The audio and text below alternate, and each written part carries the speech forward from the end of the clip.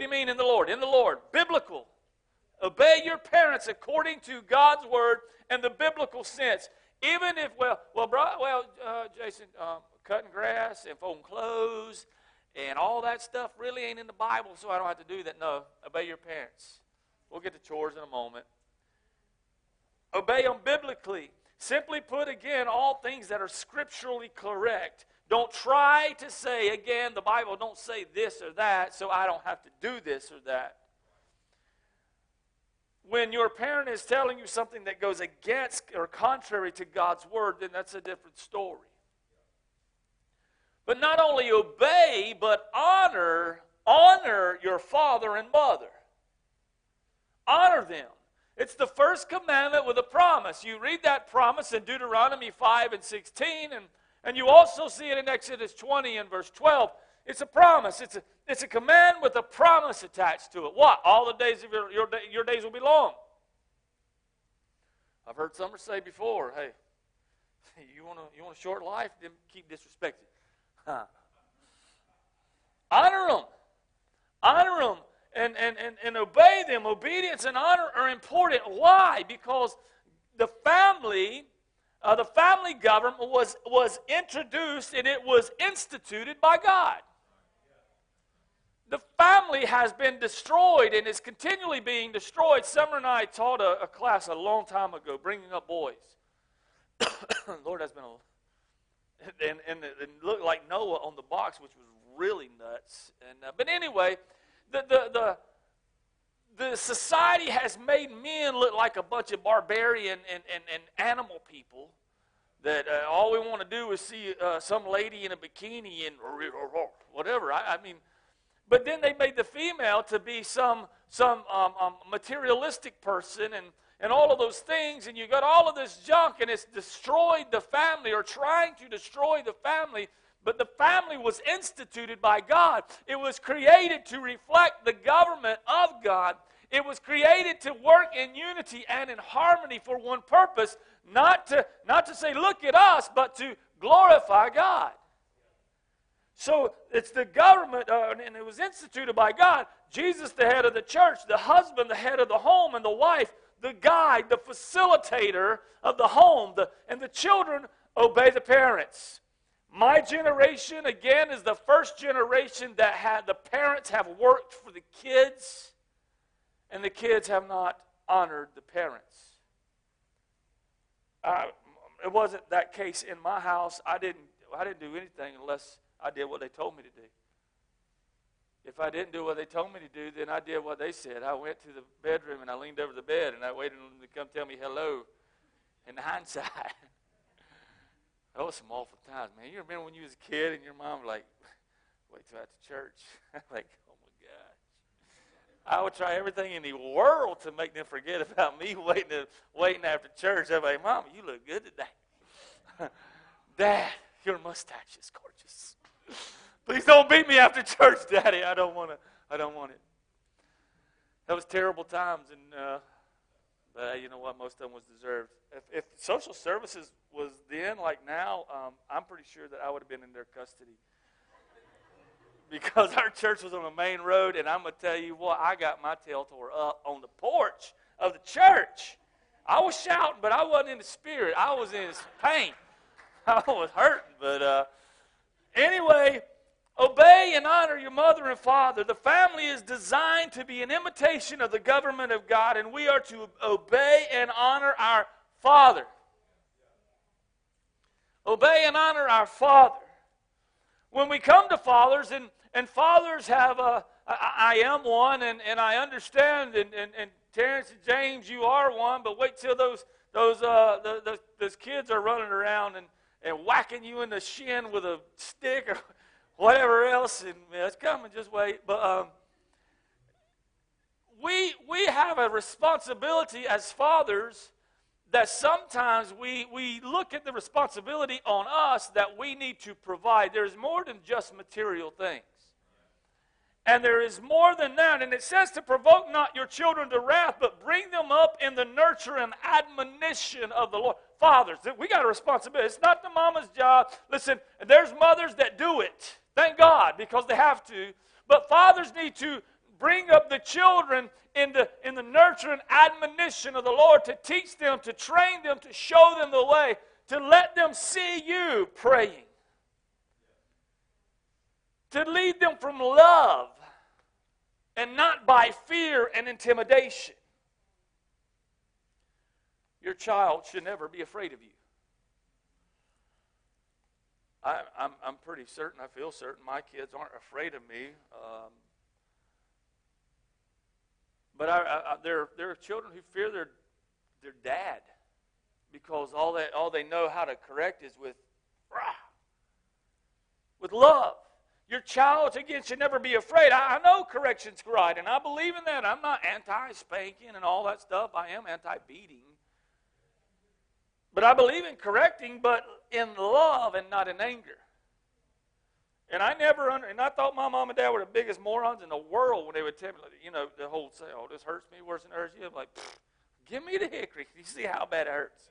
That's what I thought. I mean, let me hit you in the legs and you tell me how bad it hurts. But they wasn't meaning in that sense. It hurts me to correct you because I don't want you to mess up. It hurts me that you have hurt yourself, because you don't have to do this. That lie that you have to sow your wild up, you don't have to sow nothing. The only thing you should be sowing, kids, is the Word of God and letting it be sown into your lives. Hear me closely. You don't have to live rambunctious. Gemma Ray, you better pay attention. Sowing the Word of God into our own lives. We don't have to do what we think or to live life and experience the wild side. Let me tell you something. Sin will keep you longer than you want to stay. It'll take you deeper than you could ever imagine. It'll keep you there. It don't care about you. You don't have to try drugs. You don't have to look at pornography. You don't have to do these things. You're enticed to, and you're told to, and you're pressured to. And we were talking at lunch about the TikTok phenomenon. Young girls everywhere walking around. That's all they do is whatever. I don't know. Maybe they don't probably look that spastic good. That's what they look like. Bees are chasing them, and because I don't hear the music, and they're just.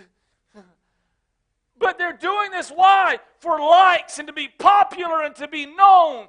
Why? So that I'll be famous. And if you do that, there's nothing wrong with it. I'm telling you, they don't care. TikTok Timmy don't care about you. They're forced to get likes. They're forced to get the thumbs up. This is a generation that we don't really understand. I was sitting beside Lexi at lunch. I was like, hey, put that phone down. Y'all talk to each other.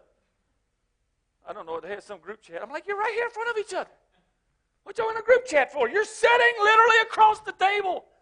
I'm not saying they were talking on the phone to each other. I think other kids were involved. But this is a generation that we don't understand because we're not those digital natives. Communication to us is, hey, man, I don't like you. I don't like you either. Good. Well, let's get on past it. Or whatever it may be. That's communication to us. It's not email. And it used to drive me nuts at work. And these young guys would come in and they would email the subcontractor. And well, I emailed them. I said, you know what they got to say? I didn't get that email, so I didn't show up to the job. Talk to them. Verbal communication. So we've got a generation that now is totally different than the generation that we've come up in. But why? It's not their fault. This is what has been pushed and shoved down their throat. While we should be, and you can be, still teaching and preaching and showing them the way. Raise them according to the ways of the Lord. We put so many unnecessary stresses on our kids. They're not perfect. And you ain't either. And neither am I. I made mention, I think last week or whenever it was,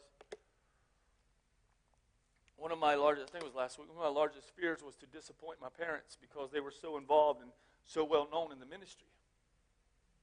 And man, that was how I screw up. we skipped church quite a few times just to be driving around and whatever. Most of the time that's when something stupid would happen, when I was supposed to be in church. But my biggest fear was to be a disappointment to my parents, and they've never put that pressure on me. But it just came from society, because if you if you belong to a Christian family, then everybody's painting this picture that you're supposed to be perfect. And that's not the case at all. And you're going to mess up. But let me tell you something. You don't have to mess up just to mess up. There is a line that is not to be crossed. But instead of telling you it's okay to teeter-totter all over it, stay away from it. The Bible tells us to be innocent even of the appearance of evil. Even of the appearance of evil. When we were at the beach this week, I thought, my God, what in tarnation is going on down here? I mean, young girls and their tails is hanging out, and their parents is right there. And I'm like, man, you're going to be a grandparent in like a week if you don't change this. I mean, I'm not, use your imagination, but don't use it too much, because I want you to listen.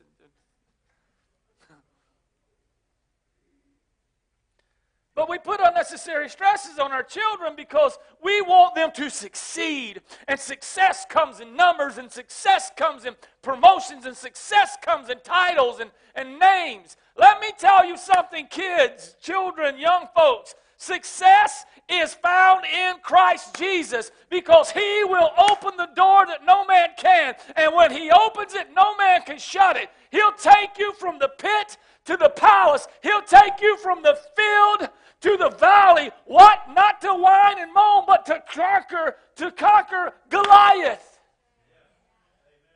Success will only come in salvation, and salvation comes by surrender, and surrender equals victory. Terrence said it the other week. Not anything else. We try so hard, I got to do it. I mean, my Lord, when I was in the 9th grade, they told me to make out my list of what I wanted to do, and still then, I wanted to drive a trophy truck, but specifically a monster truck. There ain't a career path for that. I'm like, sure there is. There got to be somebody somewhere that knows how to do it. I didn't know what I wanted to do. I knew what I was supposed to do when I was 19, but I didn't want to do it. But we bring them up in the admonition, the nurture and the admonition of the Lord. It's hard for dads to nurture. I watch Summer hold the kids. I'm like, how do they do that? Like Gemma still will get hurt or something happen, and she's crying, and she comes to me sometimes, and I hug her and I tell her it's all right, but she's still crying. But when she goes to Summer, it's like, whoo, it's like aloe on a burn. And But how does that learn from fathers? By surrendering and submitting to the Father. Surrendering, submitting to the Father. So Proverbs 22, I said this morning, 22 verse 6 says, train up a child in the way they should go, or he should go, and when he is old, he will not depart from it. I believe, and just my personal feeling, that this is one of the misconstrued and misinterpreted scriptures in all of God's Word. Listen, it don't just mean bring them to church. There's a lot of people that I know, and their dads are not Christians, they are not believers, but they make sure their kids go to church. And that's good. But that don't negate the responsibility as a father that we have. So it don't mean just bring them to church and they're going to keep on coming. It don't mean that they'll depart, or if they do depart, that they'll eventually come back either. If that were the case, then we're saying what we do, show up, train, bring up, what we do is better than what Christ has already done. Because the way that this scripture is mostly interpreted by many folks, and the way that it's understood by many folks, is all I have to do is bring them, train them up, and nothing else is going to happen. Well, that's a lie. Because I'm going to tell you, I was brought up and I was trained up in church, and I was a woohoo. But I knew the way of the Lord. And I came back to it because I was hungry for more. I knew nothing else would satisfy. I had tasted the real thing. I had tasted and seen that He was good at a young age, and I knew that where the source was. So we train them up in the way they should go, not the place we think they should be. Come on now, there's a big difference. We train them up in the way they should go, not the place we think. Where's your kids at? But again, parents, be the parents, and the kids don't have the option. You coming? You coming with me? Well, Daddy, something's on TV. I don't care. Watch it later. Well, let me finish this. No, do it later. They don't have the option. The rules in our house when I was growing up is as long as you're under my house, the rules is what I say. I'm like, is that debatable? No. And they could change. Like, hey, that ain't even fair.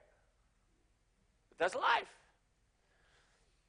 So we train them up on the way they should go, not the place that we think they should be. So again, parents, if you're watching or if you will watch or whatever, it's not just bringing them to church. Because a lot of folks want the church, the people, to take the responsibility of parenting off of them so that they can do what they like. We used to do outreach. We did outreach for many years. And on Saturday morning specifically, they didn't even, most people, they would just open the door and kids like, get them out of here. Because all they had done the night before was party. They didn't want a parent. Just get rid of them. Just do whatever. I wouldn't trade it for anything. I would do it again and again and again. But that don't negate our responsibility as parents. What do you think is going wrong in this society? We have a generation that knows zero consequences. Because the authority has been taken from every authoritative position. Teachers can't paddle. I'm going to tell you right now, my first grade teacher, Miss Rodden, tore me up. My fourth grade teacher, Miss Beatty, almost destroyed me for cussing in class. Sorry, I wasn't perfect, I told you. And then Mr. Simpson, my principal, never asked them, is that as hard as you can hit? Terrible idea. Absolutely terrible idea. And then the teachers can't do anything but say something and threaten with words. And now policemen are being stripped of. And listen, I'm not here to debate good, bad, whatever. They're taking their authoritative powers away from them. So counting time out.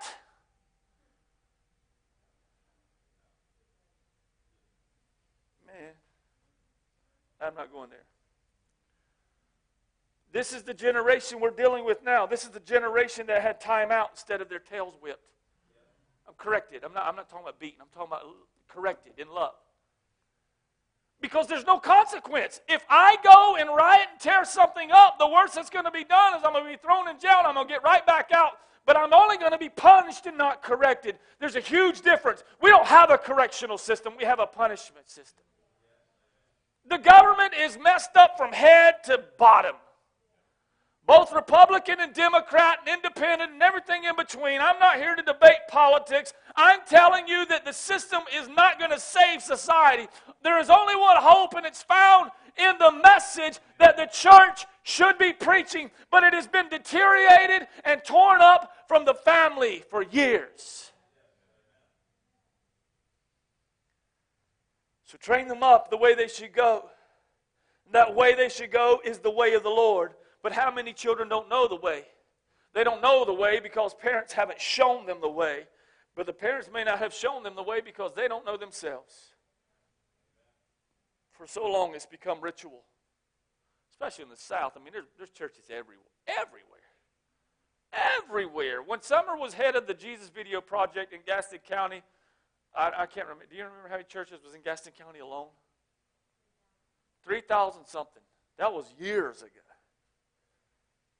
And we think, good old Southern folk, we think we just show up to church, we on our way to heaven. And I'm so glad. Ain't got nothing to do with it. But the way is not known because most people don't know the way because they will not look and search and ask for Him to lead them. Point them, lead them to the cross. And yes, in that, correction and discipline is involved. But we now have a generation again that knows no consequence, so they have no respect for authority. None. Without authority, chaos will rule. Again, I mentioned this morning, erasing history will not change history. From history, you can learn. Learn what? Not to repeat it. But all history is not bad. All history is not terrible. But again, chaos will rule, and this is what we're seeing taking place. Verses 5 through 9 is dealing again with the in today's language, if you will. It says servants and masters, but today's term employer and employee. I've said over and over and over and over again, an employee or an employer, if they have a Christian employee, that should be the best employee they have. And you may not hear many people say this from a pulpit, but I'm going to tell you, as a believer, you were not hired to preach. They're paying you to work. Let your light shine before men, that they may see your good works and glorify your Father in heaven. If you can't talk and work at the same time, then keep the pie hole shut. And it may sound rough, but I'm just telling you, because I experienced that. And it gives a nasty taste to the people that aren't. But why does this guy get to stand here and talk about Jesus for 30 minutes and I'm over here grinding away? Well, he's going to come too. But anyway, so why would verse 5 say obedience, which is a word that sometimes is misconstrued, obedience with fear and trembling? So the answer to verse 5 is found in 5 and 6. It's the singleness of your heart as unto Christ.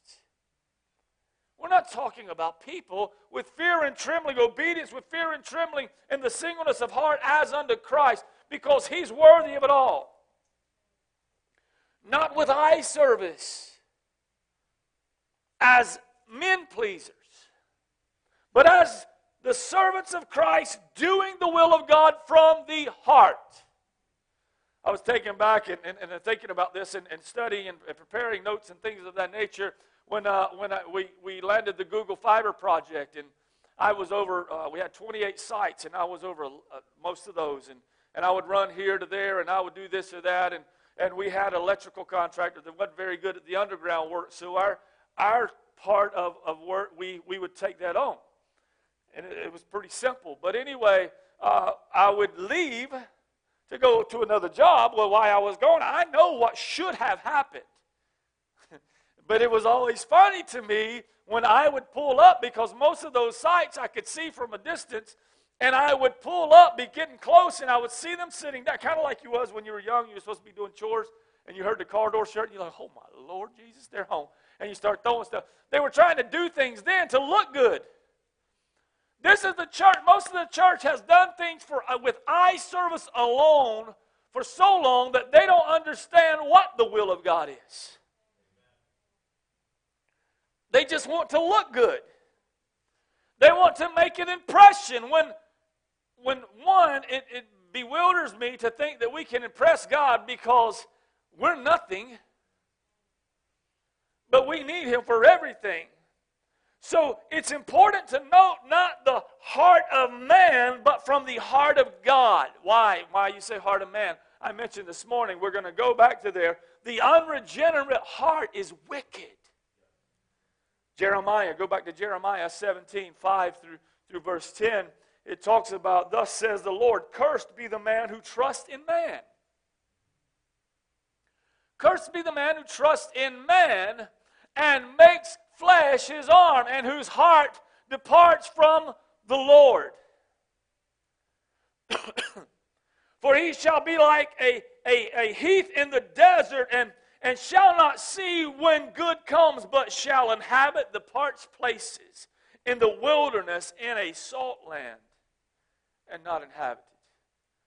This is our, when we trust in us, this is what we get. But verse 7 goes on to change, and it says, blessed is the man who trusts in the Lord and whose hope is in the Lord, for he shall be as a tree planted by the waters, and that spread out her roots by the river. When we were up at Midnight Hole, up in the mountains, there were trees there on the rocks. But they were growing on top of the rocks in a little bit of dirt. But their roots were stretched out into the river. They were out in the river, drawing from the source. So they'll be rooted in the river, and shall not see when heat comes. The Bible never promises this is going to be easy. But when it comes, when the stuff comes, when the craziness comes, when we stay rooted in Christ and our faith is anchored in the finished work, we're going to know it's there. But listen, this just gets better. But her leaf shall be green and shall not be careful. What do you mean not be careful? Not be careful in the year of drought, neither shall cease from yielding fruit.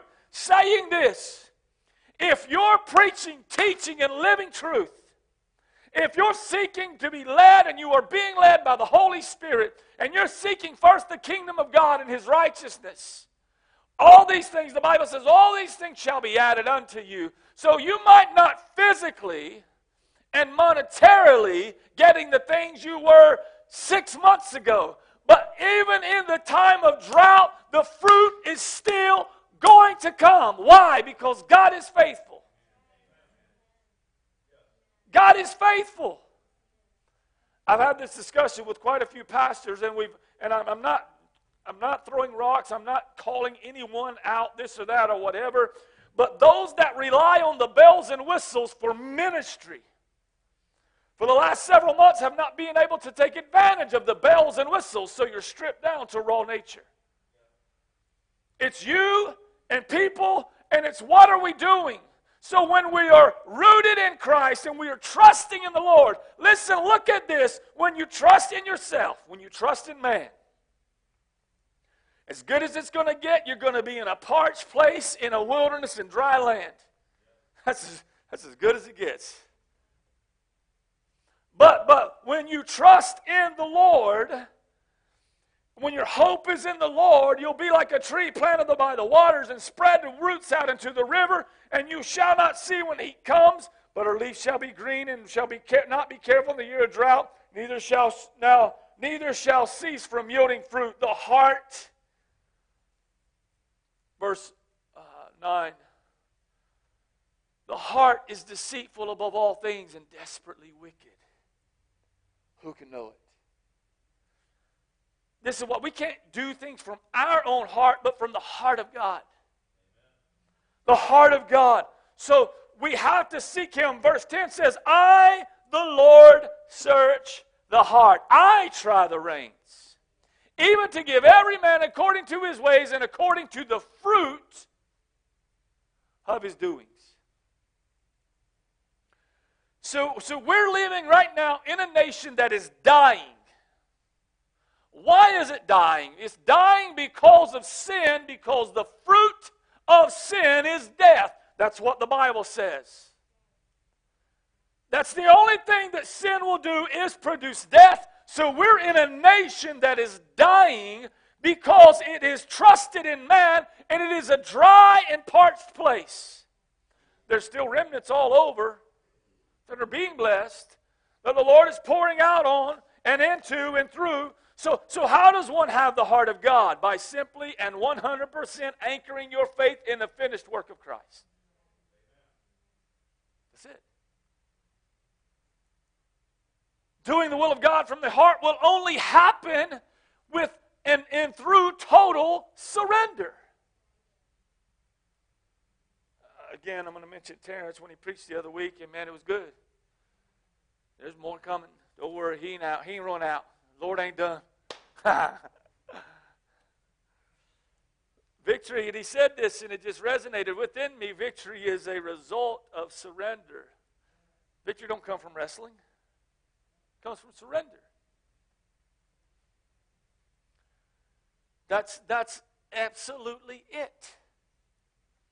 It comes from surrender.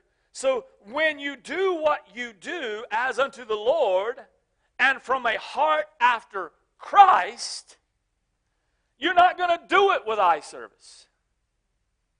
You're not. You're not going to do it to be seen. You're not going to do it to have the pat on the back. You're going to do it because I'm doing it for Him. I'm doing it for one reason, to bring glory to His name. To point people to the Lord. I told you our stories when we used to do a lot of outreach things, and those are coming back around, so be ready. Anyway, Summer was more so the face and the voice, and I was the builder and the whatever, those things, and hauling chairs and all that kind of stuff. And sometimes I would have the little, well, I just want to get up here and talk. And now I just want to sit down. But when you're doing things for the Lord and as unto the Lord, you're not going to do it for people to see you. You're doing it for Him. You're doing it all for Him. So you may never see with your physical eye the reward of your good things, whatever those things are. You may never see the reward. But rest assured it's there. Rest assured that it is there. We live by faith and not by sight. Or at least we should be. You may not ever see the fruit of your labor. But you keep on regardless. You don't stop. You don't quit. When we were coming home, we were driving through Swan Quarter. If you've never been to Swan Quarter, North Carolina, maybe you should go. There's trees, grass, and water. And apparently swans somewhere. I'm not sure. But when we were coming through, I was driving, and sometimes you're driving and you're paying attention but not paying attention. And I saw something, and I was like, man, I hope I don't have cataracts. And it wasn't cataracts, thank God. It was an airplane. And it was coming down, and it was flying over the crops, and it was dusting the crop, whatever, I guess it's called crop dusting. I don't know. That's a different term in young people's, if you don't know, go talk to them. They'll enlighten you. But they were they were spraying pesticides or whatever. And I thought, man, that is a lot of land. And I thought, the farmer don't even know if out here in acre 173, if this thing's even growing or not. He only sees what's right in front of the house or close to it. But it don't keep him from tending and taking care of the crop. So we live by faith and not by sight. So doing the will of God, James 1:22 tells us to be doers of the word and not hearers only. How many of us do what we hear? I don't know. Maybe not many. I'm not sure. We can avail ourselves to the word all day long, but in the will of God, you will not only hear the word, but you'll do it. So your children need to know that the storms are going to come, and the storms may even tear the sail, but it won't sink the ship. It's okay. They live with you. They've been in your house, and they understand when things aren't quite right. But they need to know that God is faithful. He's just. What we see now in this generation with the social media stuff is 95% of it is fake. Because it's the highlight reel. That's what you see. So when you watch these people, Sage wants to go to Bora Bora. These people are magically paid to travel the world, and that's just glorious. that's not reality for most folks. And everybody don't wake up with their hair in perfect place and their breath smelling good. It just don't happen. That's Braley. She's been married to Avon for a week, 2 weeks more. His hair don't look like Elvis every time he gets up out of bed. It's all crazy. I'm stopping. I'm going to be nice to you, Avon. But they need to know that he's faithful by observing not what is going on, but by observing our response and our reaction to the circumstance. My kids have seen me extremely frustrated. They've even seen me mad. And sometimes you just get mad and you're like, dear Lord Jesus, calm me down. But they need to see our response and our reaction to the circumstance. And we may respond and react the wrong way, but do we go back and rectify and correct that? And even ask our kids, I've asked my Lord, forgive me. Because I didn't respond the right way. I didn't react the right way. And frustration and all those things, it seems something that just, I'm not really patient at all. At all. And unfortunately, some of my kids have that not so good trait. Get rid of it now, my children. It'll save you a lot of frustration. But anyway, they need to know that he's faithful by observing our response to the situation. They need to see the fruit of the Spirit evidence in our lives, not just hear us talk about it. So we train them up in the Word by living the Word. That's how you train them up. There are too many karaoke Christians.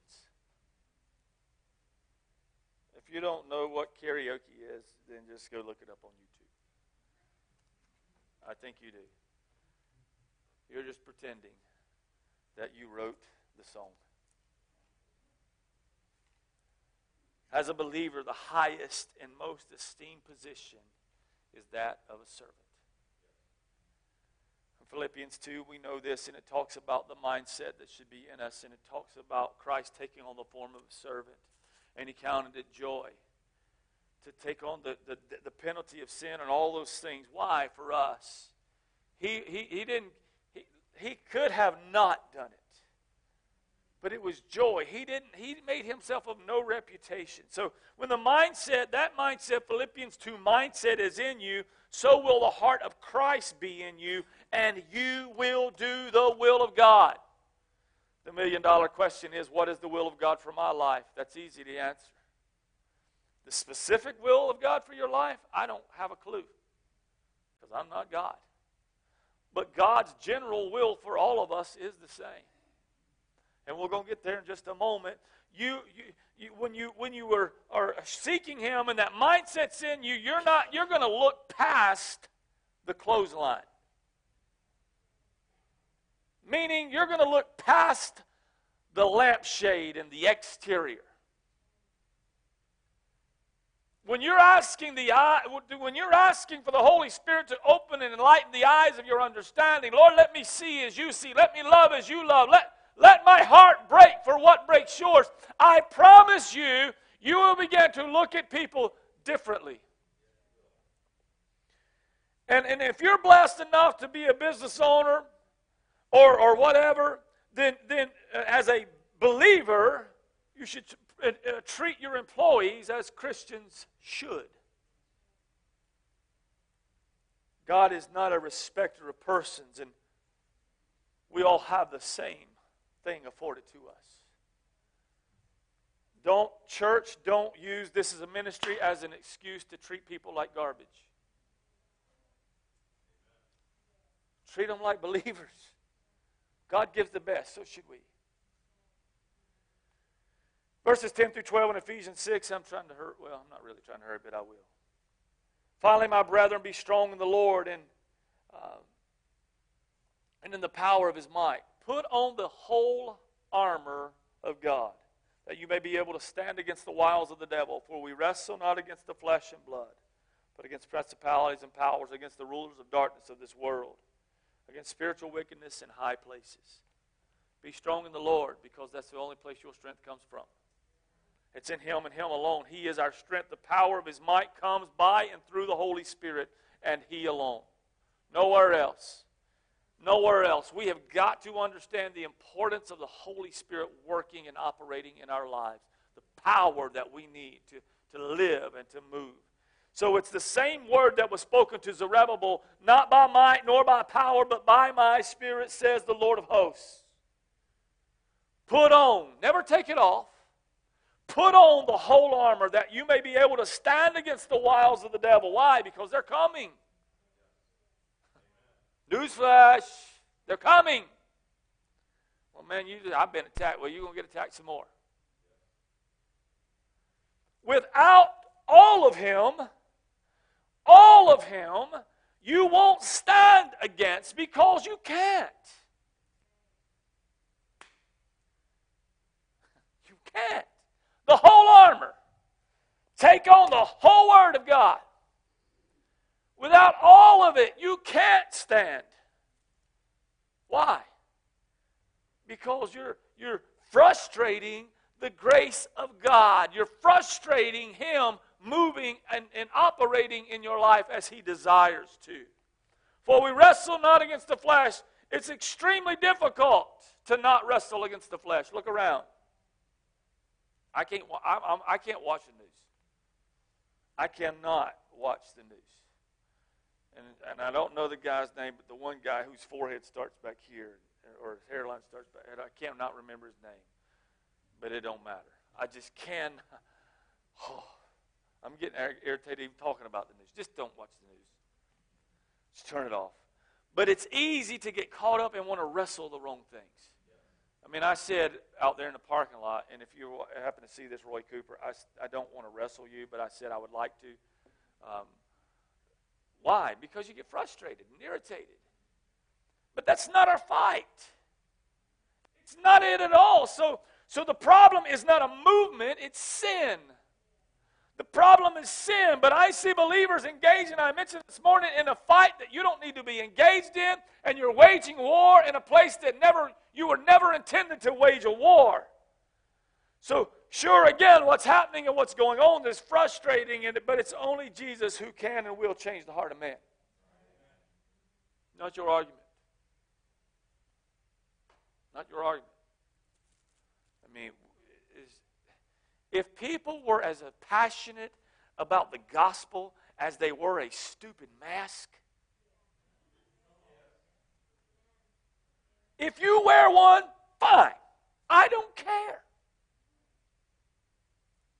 It don't matter to me. I understand. Liz, I understand perfectly why you're wearing a mask.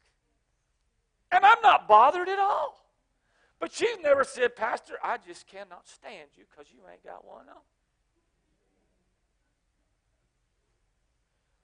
But there I think it was just yesterday, somebody was shot over an argument about a mask.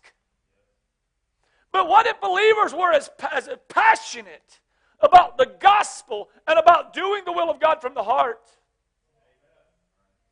as people are enforcing whatever?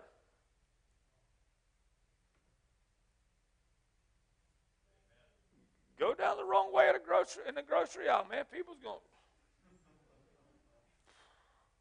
boy, I'm sorry, but I'm not walking all the way around to get a canned good that's right here. I can just do this.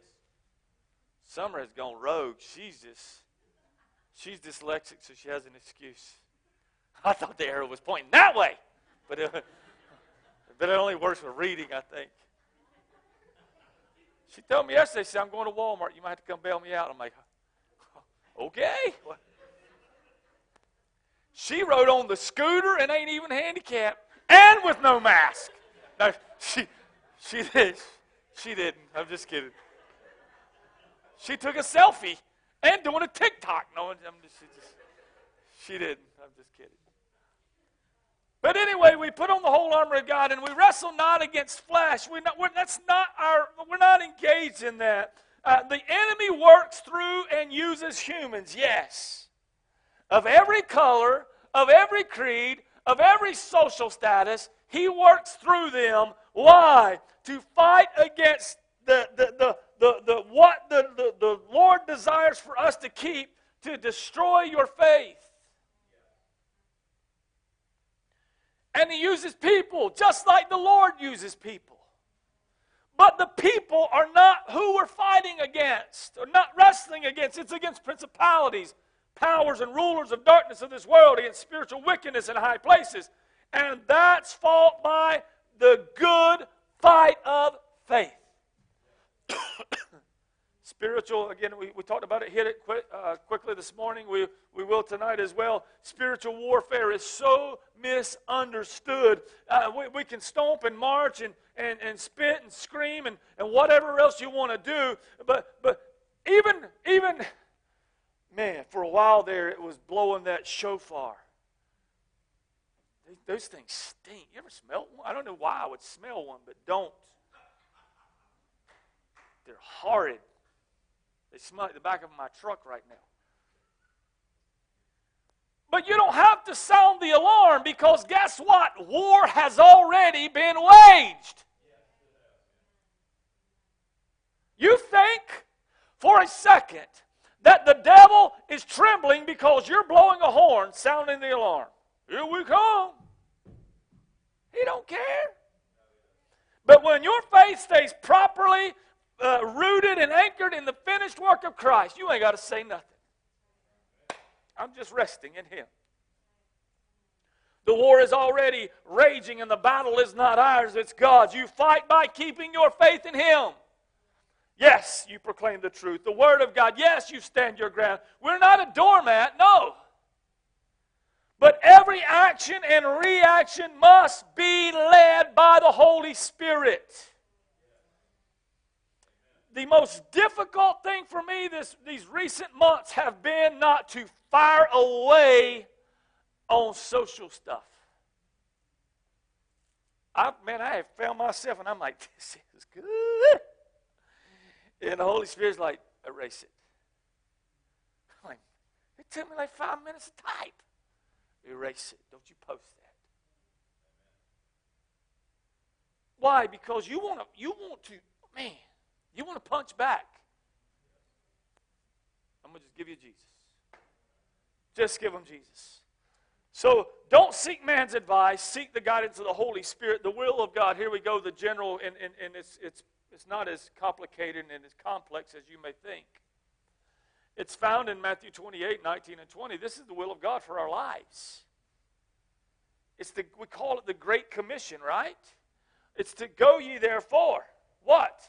So we go ye therefore and teach all nations, baptizing them in the name of the Father, the Son, and the Holy Spirit, teaching them to observe all things, whatsoever I have commanded you, and lo, I'm with you always, even unto the end of the world. Amen. The will of God for every believer's life is to share the gospel. What?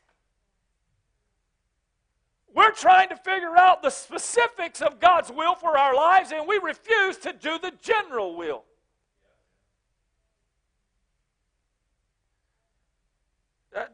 If you're not willing to share the gospel, then what are you worried about the specific things in your life for?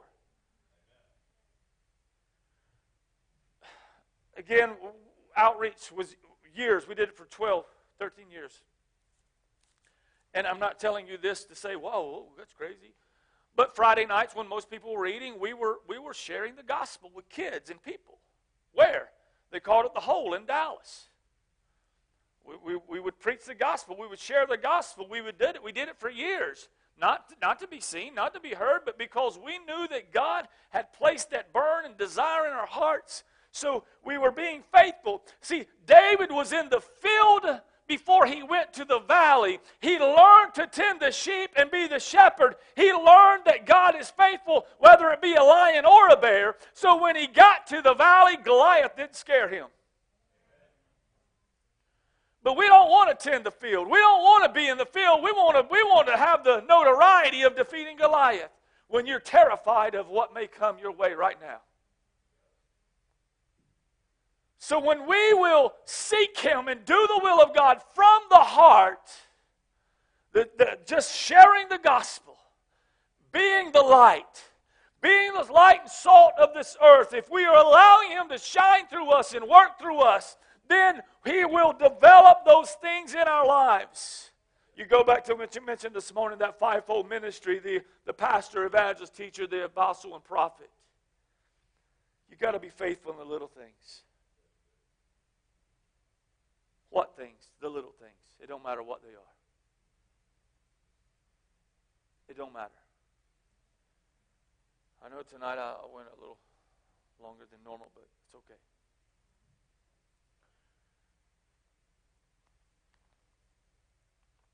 Terrence, if you could just come play something soft, be fine.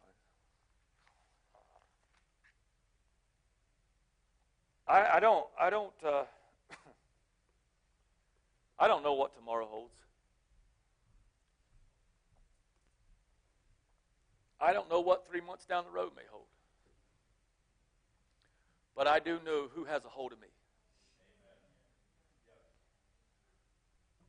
I don't know if the economy is going to crash and tank and we're all going to be eating government cheese or what. I don't know if the protests are going to come out to the rural areas of the metropolis of Denver, North Carolina. I don't know. But I do know that God is in control.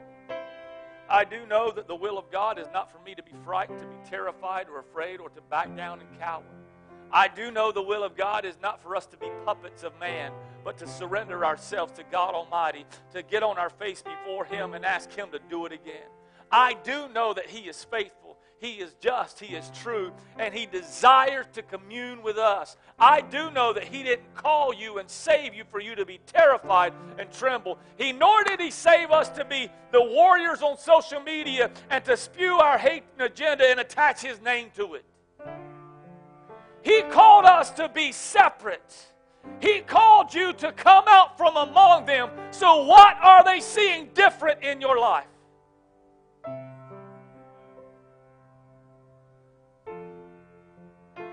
We want to be the book that's on the shelf with the cool binding that people grab. But if there's no substance beneath that cover, when they open it up, guess what? They don't want nothing you got.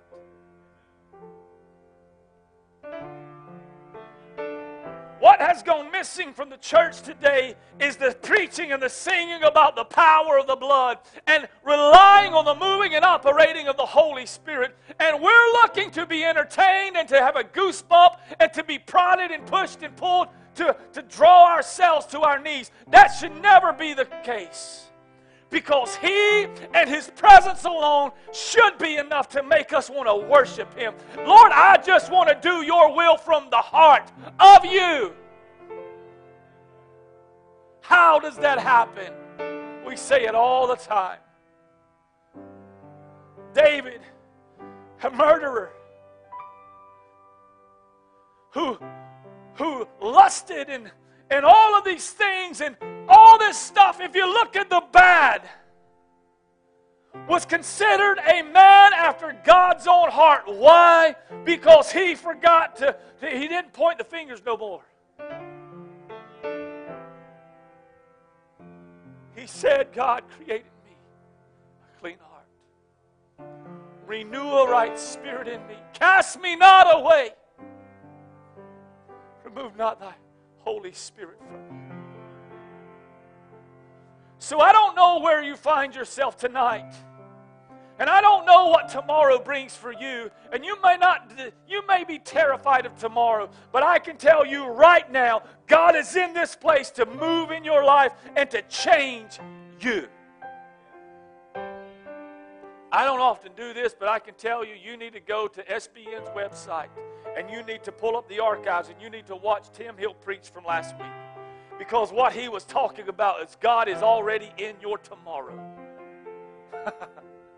You're worried about it. God's already there. He's the author and finisher of our faith. He already knows what's coming. He already knows what you have need of before you even ask. So I'm going to tell you, if you don't ask, you don't receive.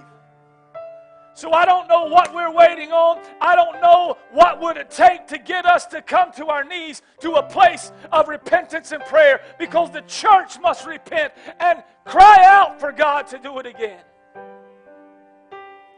Doing the will of God from the heart. His will, not ours.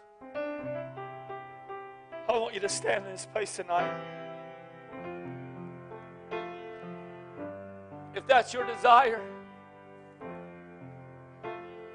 if you will be like Isaiah was, Lord, here I am.